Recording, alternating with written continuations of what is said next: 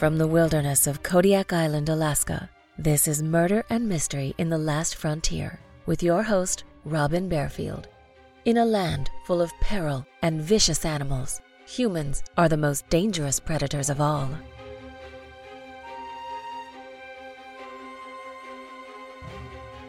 Money often leads to greed, and sometimes even to murder. So we should not be surprised to learn about a miner killing other miners for their gold, the rawest form of currency. This story sounds believable from our jaded 21st century perspective. In 1939, though, to the miners in Cache Creek country, the residents of Talkeetna, and people in Anchorage, the murders at Cache Creek represented the worst type of betrayal of the code of trust and respect, followed by the independent men and women who labored in the mud to eke out a living and extract a valuable mineral from the earth. When the FBI did not quickly apprehend the killer, miners began to lock their cabins and fear their neighbors.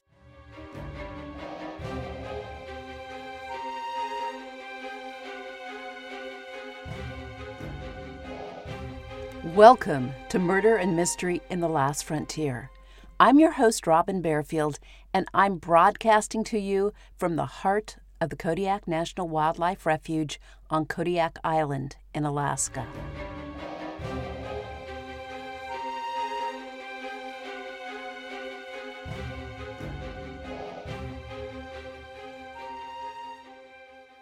When most people think of gold in Alaska, they picture a long line of miners snaking up the Chilkoot Trail into the Klondike region of the Yukon. These miners were not going to Alaska, though. Many prospectors heading to the Klondike boarded ships in Seattle and disembarked in Alaska, but they climbed into the Yukon Territory to mine the gold. A Russian mining engineer first discovered gold in Alaska in 1832, and gold was first mined in Alaska in 1870. After the end of the Klondike Gold Rush in 1899, some of the Yukon gold miners began prospecting in Alaska, and they and other prospectors discovered gold in many areas of the state. The Juneau Gold Rush began in 1876, before the discovery of gold in the Klondike. In 1898, 3 lucky men found gold nuggets on the beaches of Nome, triggering a rush to the area. The Cape Nome district produced over 5 million ounces of gold. Prospectors discovered gold in the Cache Creek mining district in 1898, and miners soon arrived to stake claims near the numerous gold-bearing streams in the area. Talkeetna, the nearest town to Cache Creek country, served as the outpost and supply station for the miners in the region. Cache Creek country encompasses a small mountain group along the western boundary of the Susitna River Valley at the base of the Alaska Range. Cache Creek, the richest gold-bearing stream in the area, lent its name to the region. The mining camps in Cache Creek country were located many miles from Talkeetna, and miners usually faced a 2 to 3 day hike from Talkeetna to the remote cabins. In 1927, the construction of the Petersville Road provided a trail partway into the mining territory, and the Peters Creek Roadhouse, called the Forks Roadhouse by locals, constructed between 1930 and 1933, allowed miners a respite approximately halfway between the long journey from their mining camps to Talkeetna. The mining camps in Cache Creek country sat several miles from each other, but this community of scattered gold miners knew each other well, and most were generous with their meager supplies, offering food, water, and a place to stay to travelers in need.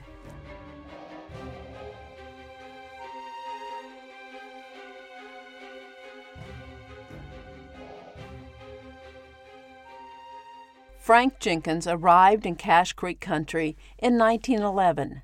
He stood 5 foot 7 inches tall and weighed 135 pounds. He was slim and wiry, with blue eyes and brown hair. Frank normally mined and prospected in the summer and trapped in the winter. He married Helen around 1923. Helen was a petite woman. She measured 5'3" in height and weighed 100 pounds. She had short, light brown hair and wore it parted in the middle. Crewmen who worked at Frank and Helen's mine described Helen as opinionated, excitable, and odd. Others claimed she was crazy. As a couple, Frank and Helen came across as distrustful, cynical, and not at all social.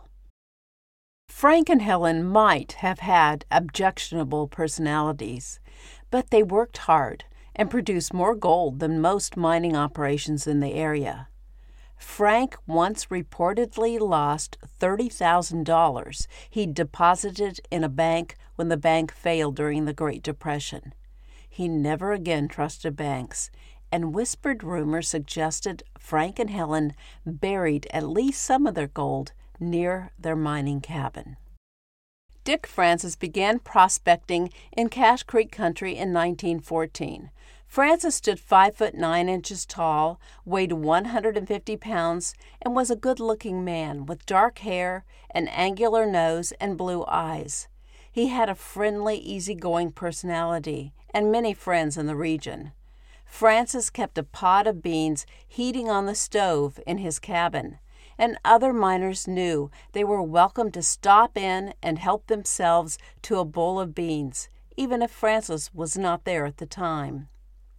Most of the placer gold mines in Cache Creek country were one-person operations, consisting of little more than a homemade sluice box placed in a creek.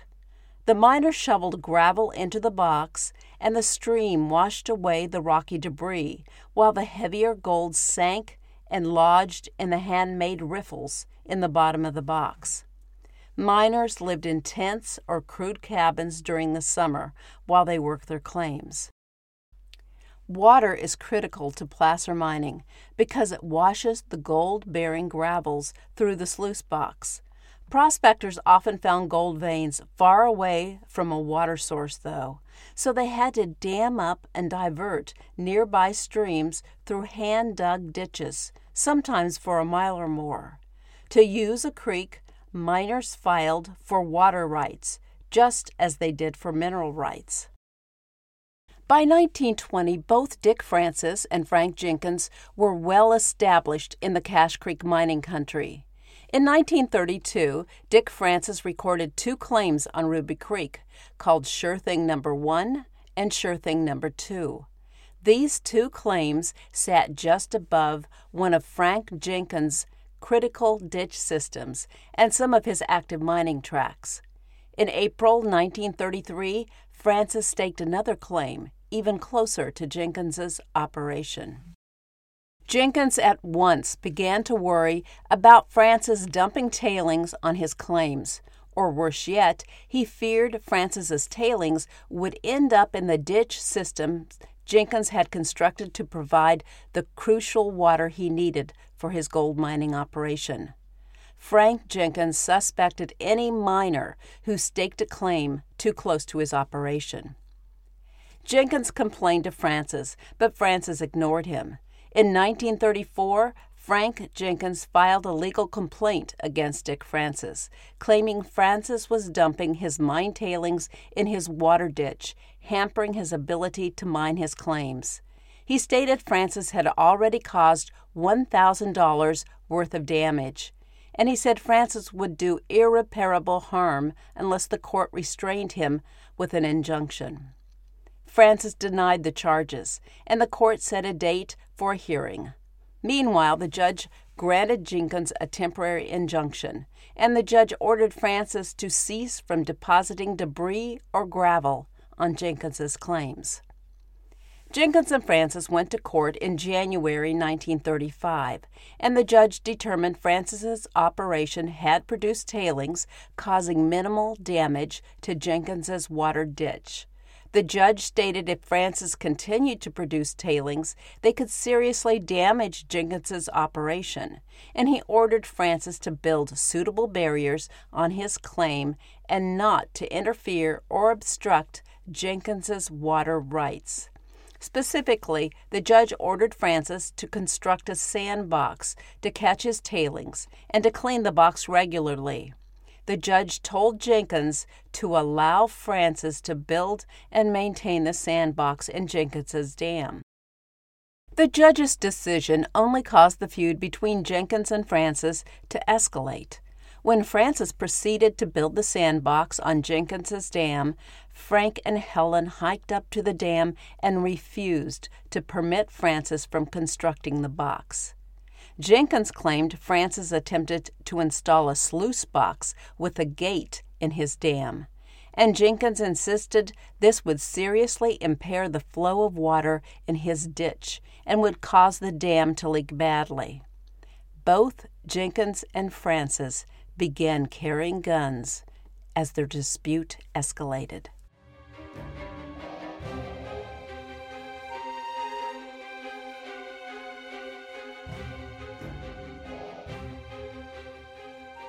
A young man who worked for Frank and Helen Jenkins said Jenkins always carried his gun when they worked near the boundary of Francis's claim. The young worker said at any time he expected a shootout with Francis, and he said Helen Jenkins once told him she wanted to set Dick Francis's cabin on fire while Dick was asleep. During the winter of 1935-1936, Jenkins and Francis continued their legal battles. Jenkins filed claims against Francis, and in retaliation, Francis filed complaints against Jenkins. Meanwhile, the animosity between Dick Francis and Frank and Helen Jenkins grew. The ongoing legal battles wore on Dick Francis, and friends noted he seemed paranoid and consumed by his relationship with Frank and Helen Jenkins. One winter night, Francis thought he heard someone outside his cabin and believed Frank Jenkins was stalking him. He grabbed his gun, ran outdoors, and blindly began shooting into the dark to scare off Jenkins. Dick's friends began to worry about him. By 1938, Dick Francis was in debt and depressed. He seemed to age quickly and became increasingly bitter. Friends said Francis talked continually about Frank and Helen Jenkins. Sometimes Francis threatened he was going to do something to the Jenkinses, but his friends did not take his threats seriously. Some friends thought Dick was slipping mentally, while others maintained he seemed worn down but rational. He told one friend he worried Helen Jenkins might come to his cabin and poison his food. By the winter of 1938-1939, Dick Francis seemed to be getting even more paranoid, and Helen Jenkins thought she and her husband should request a hearing to test his sanity. In the early months of 1939, a stranger stepped off the train in Talkeetna. A local woman described him as having cold blue eyes, a pasty complexion, and a large scar around his neck, just under his chin. He stood 6'1" and weighed 185 pounds. He said his name was Zan Clark, but he went by John. He said he planned to stake gold claims in the area. John Clark hiked to Cache Creek Country to prospect and soon became acquainted with the other miners in the area. Before long, he heard about the feud between Frank and Helen Jenkins and Dick Francis. A rumor about Clark soon surfaced among the miners. The previous year, he had worked for the Evan Jones Coal Company in Alaska and was reportedly injured on the job. He filed suit against the company, and the judge awarded him $2,000 in damages. As soon as he received his money, Clark left the hospital, and an acquaintance saw him out dancing the following evening. When Cache Creek miners heard this story, they became wary of Clark.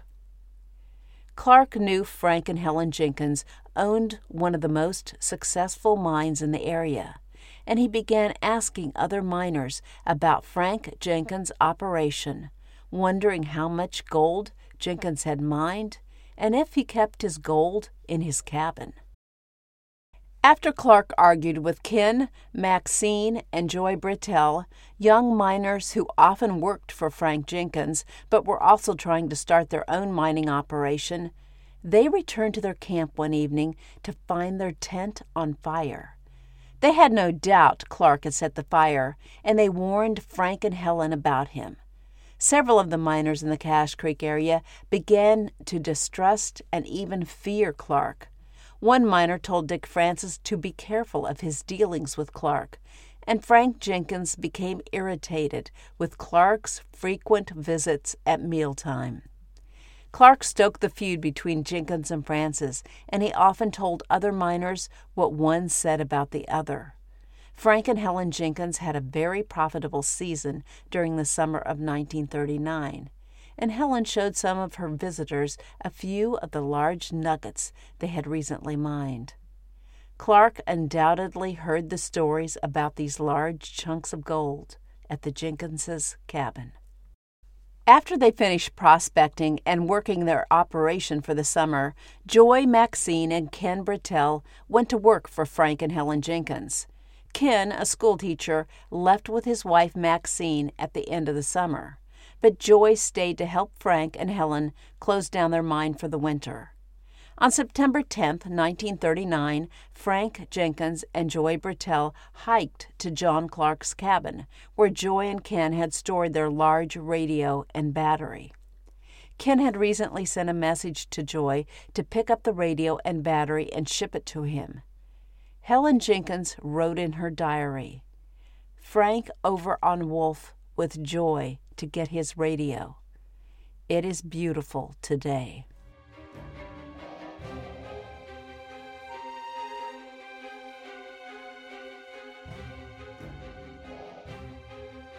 On the evening of September 11th, pilot Chris Christensen landed in Talkeetna and hurried to Commissioner Ben Mayfield's office to report the death of Dick Francis.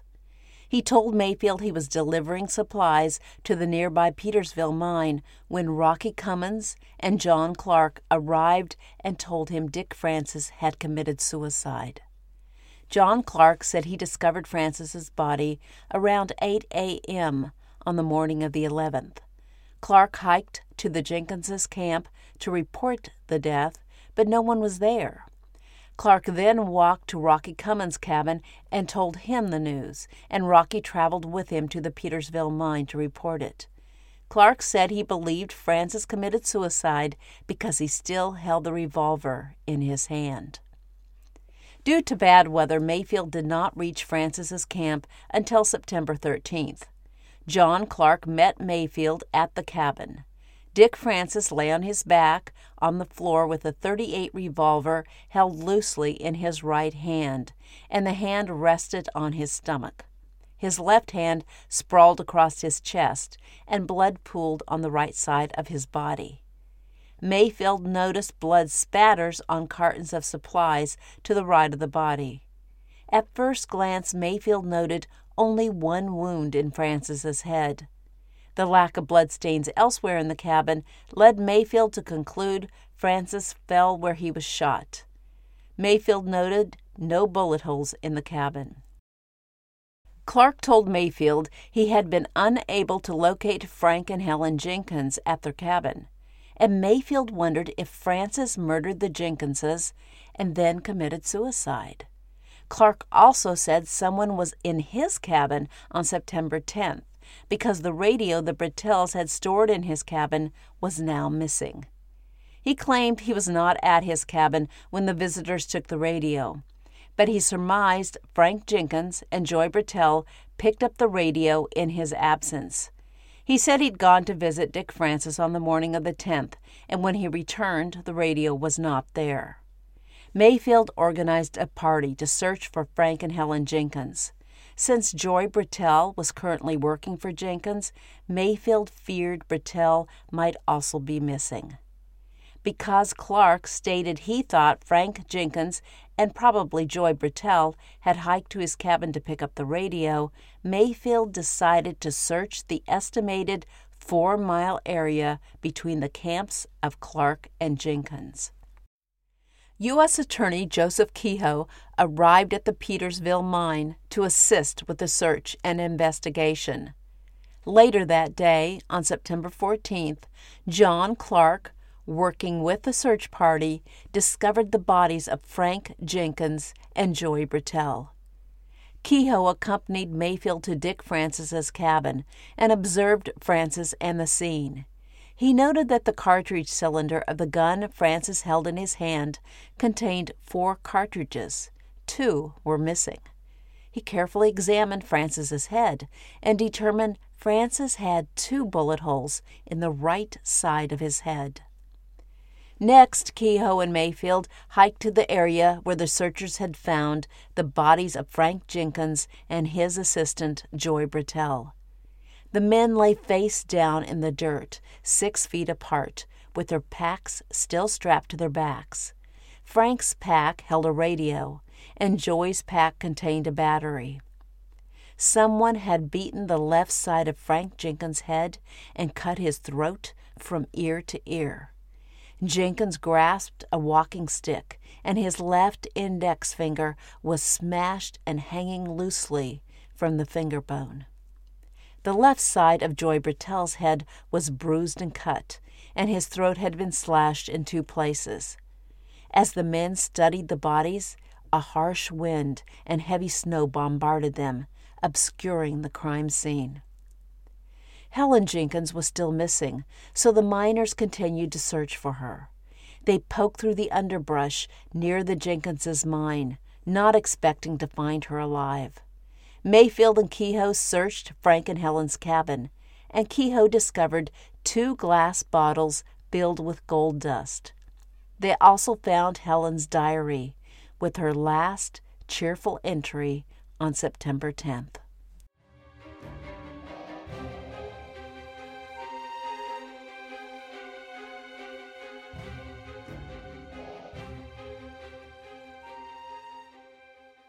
Let me take a minute to recognize the clever, creative folks behind the puzzle game app Best Fiends. Thank you for sponsoring Murder and Mystery in the Last Frontier. I appreciate your support. I've spent some time in the last few months working on television true crime shows set in Alaska.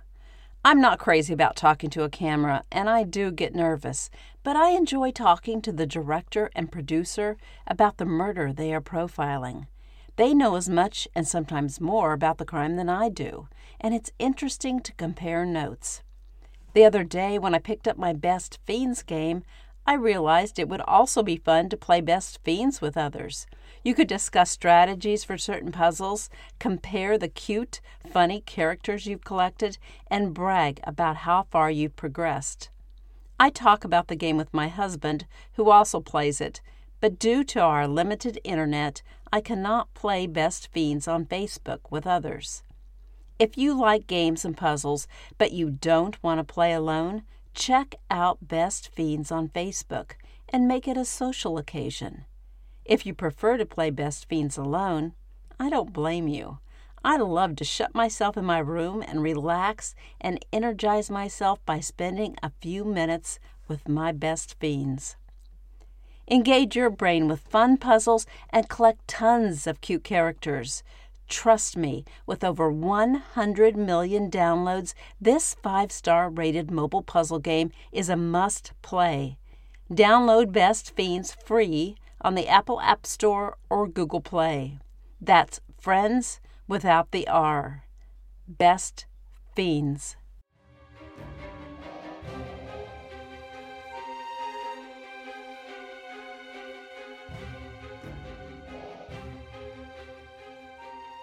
Dick Francis's good friend Ed Carlson decided to clean up the blood in Dick's cabin.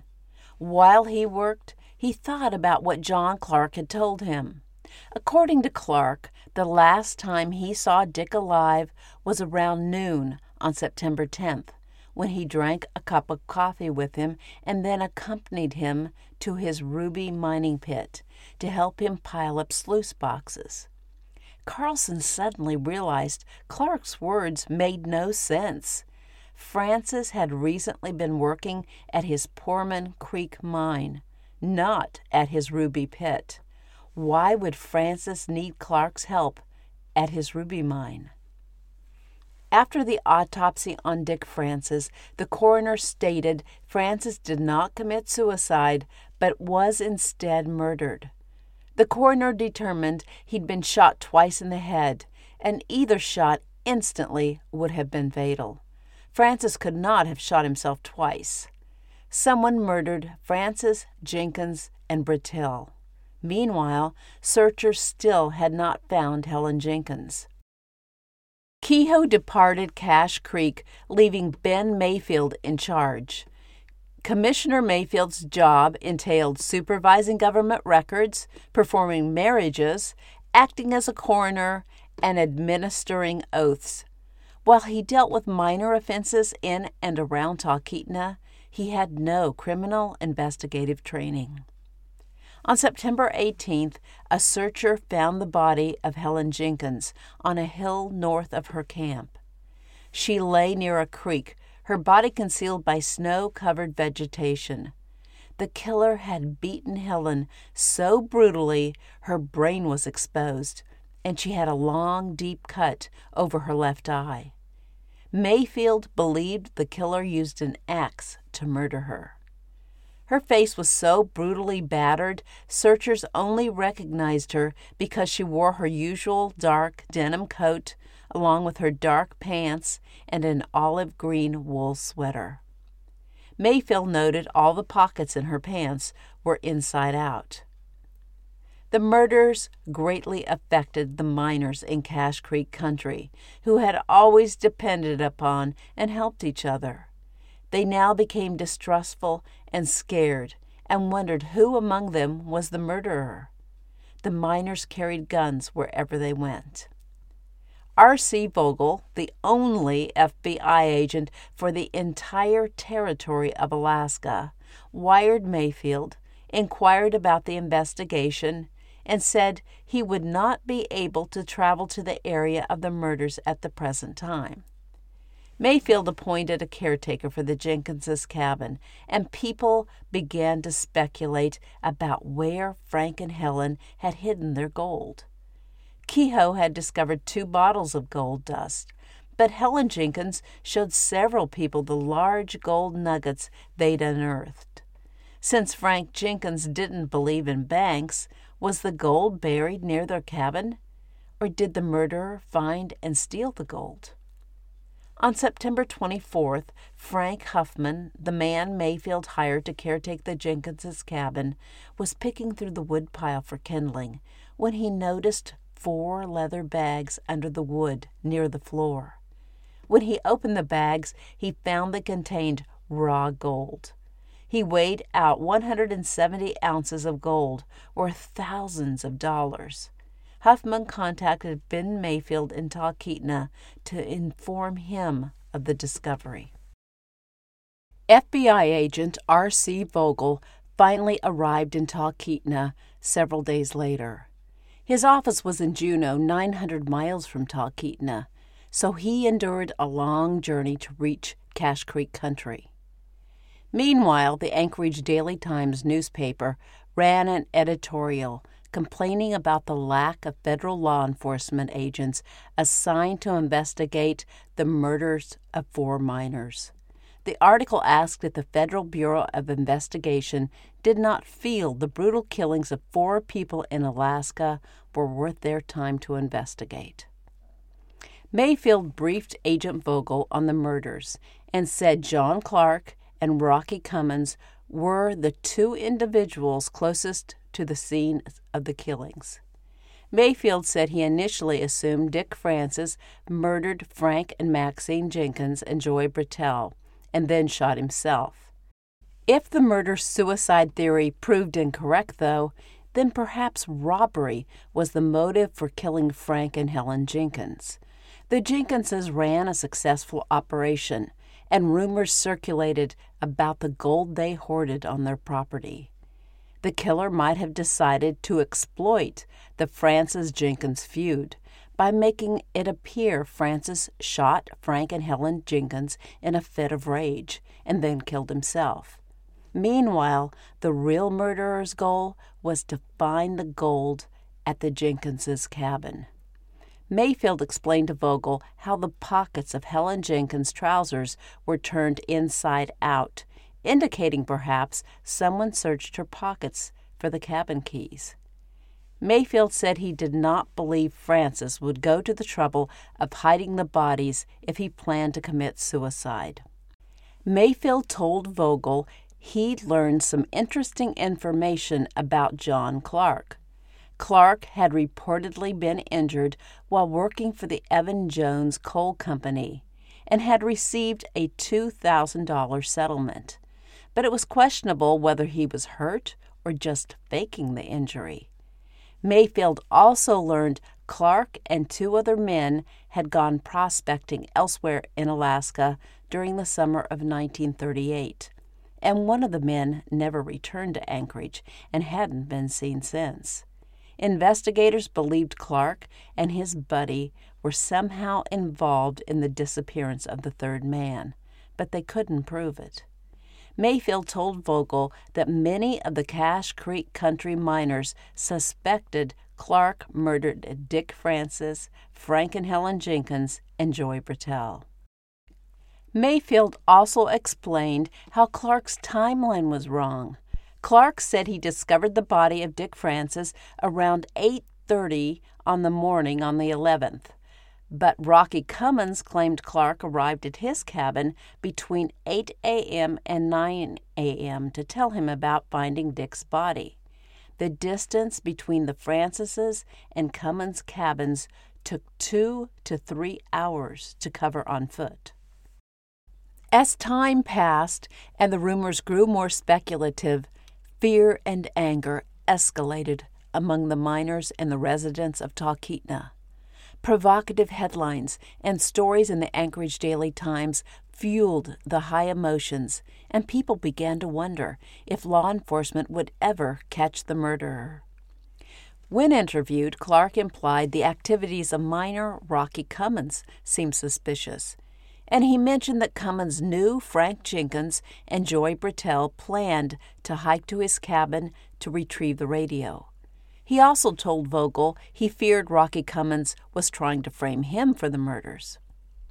Cummins had been a miner in Cache Creek country for many years, and the other miners knew and liked him. No one suspected Cummins could be the murderer. They felt John Clark was the only likely suspect. When Vogel questioned Rocky Cummins, he claimed he had no idea Frank Jenkins and Joy Britell planned to hike to Clark's camp to pick up a radio on the day they were murdered. Clark claimed he wasn't at his camp when Jenkins and Britell arrived to get the radio, but when he returned to his cabin that evening, he noticed the radio and battery were gone. Since Clark always locked his cabin while he was away, and Frank Jenkins never broke a lock to enter a cabin, area miners believed Clark was lying when he said he wasn't there when Jenkins and Britell arrived to retrieve the battery. Vogel began checking into Clark's background and learned Clark had been involved with several known criminals. The owner of the Evan Jones Coal Company told Vogel he was preparing to file charges against Clark because he now believed Clark had faked the back injury for which the mine had compensated him $2,000. In addition to suffering 2 fatal gunshots to his head, Francis was right-handed, and the coroner felt certain the bullets entered his head from the left side, further proving Francis did not commit suicide. Francis also had no powder burns around the gunshot wounds, and if he put the gun to his head and pulled the trigger, powder burns should have been present. Joy Britell's brother Ken, who also had worked for Jenkins during the summer of 1939, talked to the FBI and said he believed John Clark murdered his brother and the others. He recounted the story about someone setting their tent on fire after they'd argued with Clark. And he said Clark asked him several times if he knew how much gold Frank Jenkins was taking out of the ground. Ken also disputed Clark's claim that he was not at home when Frank and Joy arrived to get the radio. According to Ken, Clark always locked his cabin when he wasn't there, and Ken knew neither Frank nor Joy would break the lock to enter the cabin. Ken believed Clark must have been at his cabin when Frank and Joy arrived to retrieve the radio.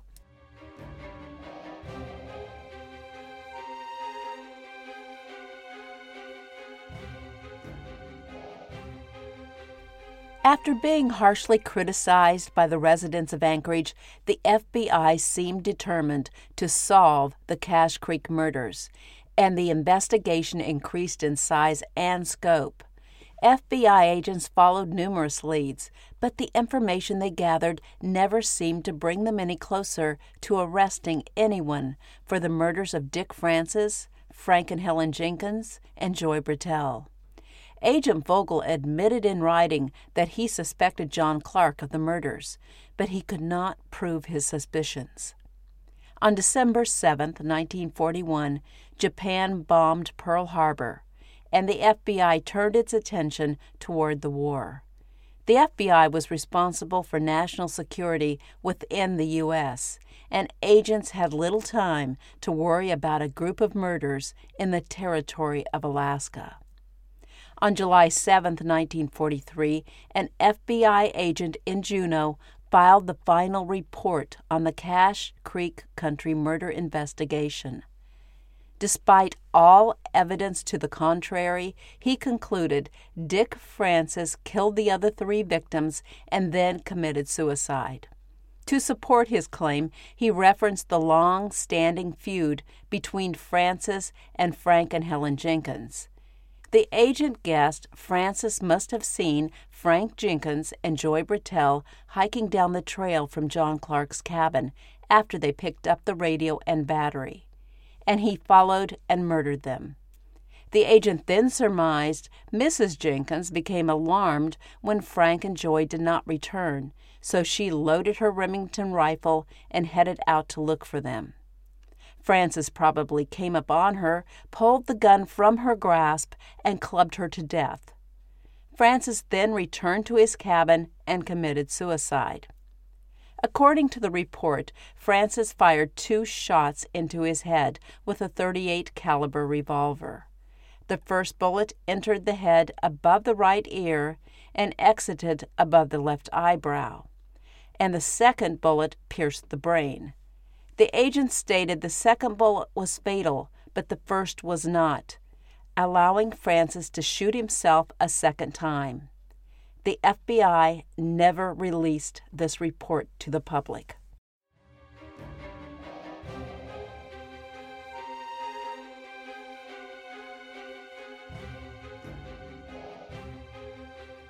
The case of the Cache Creek murders still haunts Talkeetna.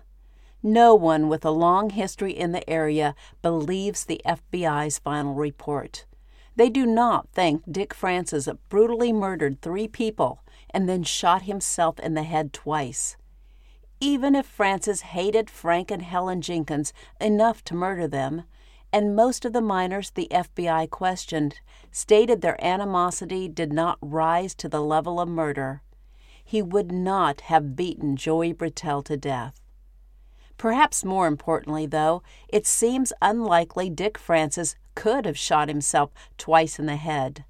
The coroner stated both shots were fatal wounds.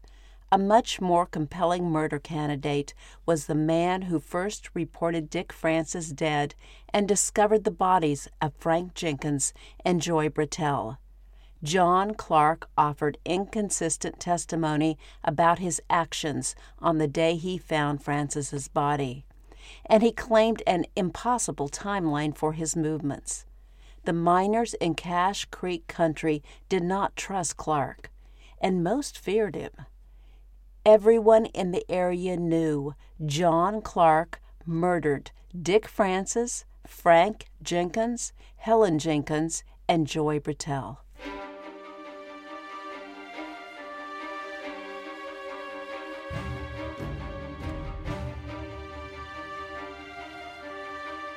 Thank you for listening, and I hope you enjoyed this episode. Thank you to my patrons for your support. Check out the show notes for more information on how you can support this podcast and unlock extra episodes by joining the Last Frontier Club. You can also search for this podcast on Patreon to learn more about the Last Frontier Club. I'll see you soon for the next episode of Murder and Mystery in the Last Frontier.